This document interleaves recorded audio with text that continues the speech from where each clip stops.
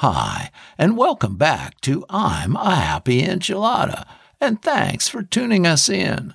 I'm Don Culver, and I'll be your host. And as always, we have an interesting topic to take a deep dive into today. And of course, we'll do it enchilada style. Yeehaw! It's discovering and developing your inner strengths. So let's start off with some examples of inner strength, shall we? Okay then. Inner strengths are the supplies you have in your backpack as you make your way down the twisting and often hard road of life. They include a positive mood, common sense, integrity, inner peace, determination, and a warm heart. Psychologists use the term inner strength to refer loosely to the wide range of mental and emotional resources that keep us stable and adaptable to life. Okay, well, I'm getting the picture here, and that all is making sense to me. So how do you build inner strength and confidence, you wonder? Well, like physical programs, harnessing your inner power is an ongoing practice that takes time and practice. Ooh, I like that a lot. I can really relate to that. Life can really throw us some curveballs and ugly situations that we need inner strength to get through. Maybe it's an unexpected divorce, a devastating illness, a financial loss, or even a hurricane. I've been through a lot of things in my life that I wasn't expecting, things that rocked my world and then turned it upside down.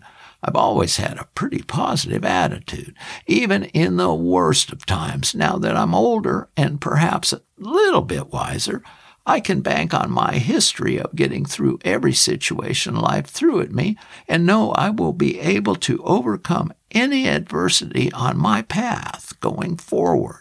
And that gives me peace and saves me practicing catastrophic thinking when something big and negative comes up. Just one more reason why I appreciate being older, and most of life's poopy moments are behind me now. Anyway, let's move on. Let's look at some ways that will help us build inner strength. First, practice self-awareness. Listen to your body. Discover your talents. Invest in your skills. Spend time with like-minded people. Ooh, I like that. Open yourself up to new experiences. And be patient. Whoa, I like all of those. And just a few more ideas on building inner strength. First, outline your goals and accomplish them. Practice being assertive. Check out new activities. Tell your inner critic to be quiet. Shh. Don't compare yourself to others. Find ways to feel like you're contributing. Oh man, more great ideas. Well, I know building inner strength is something you can easily accomplish by simply being consistent and practicing inner strength building techniques. And today would be a great day to get started, don't you think?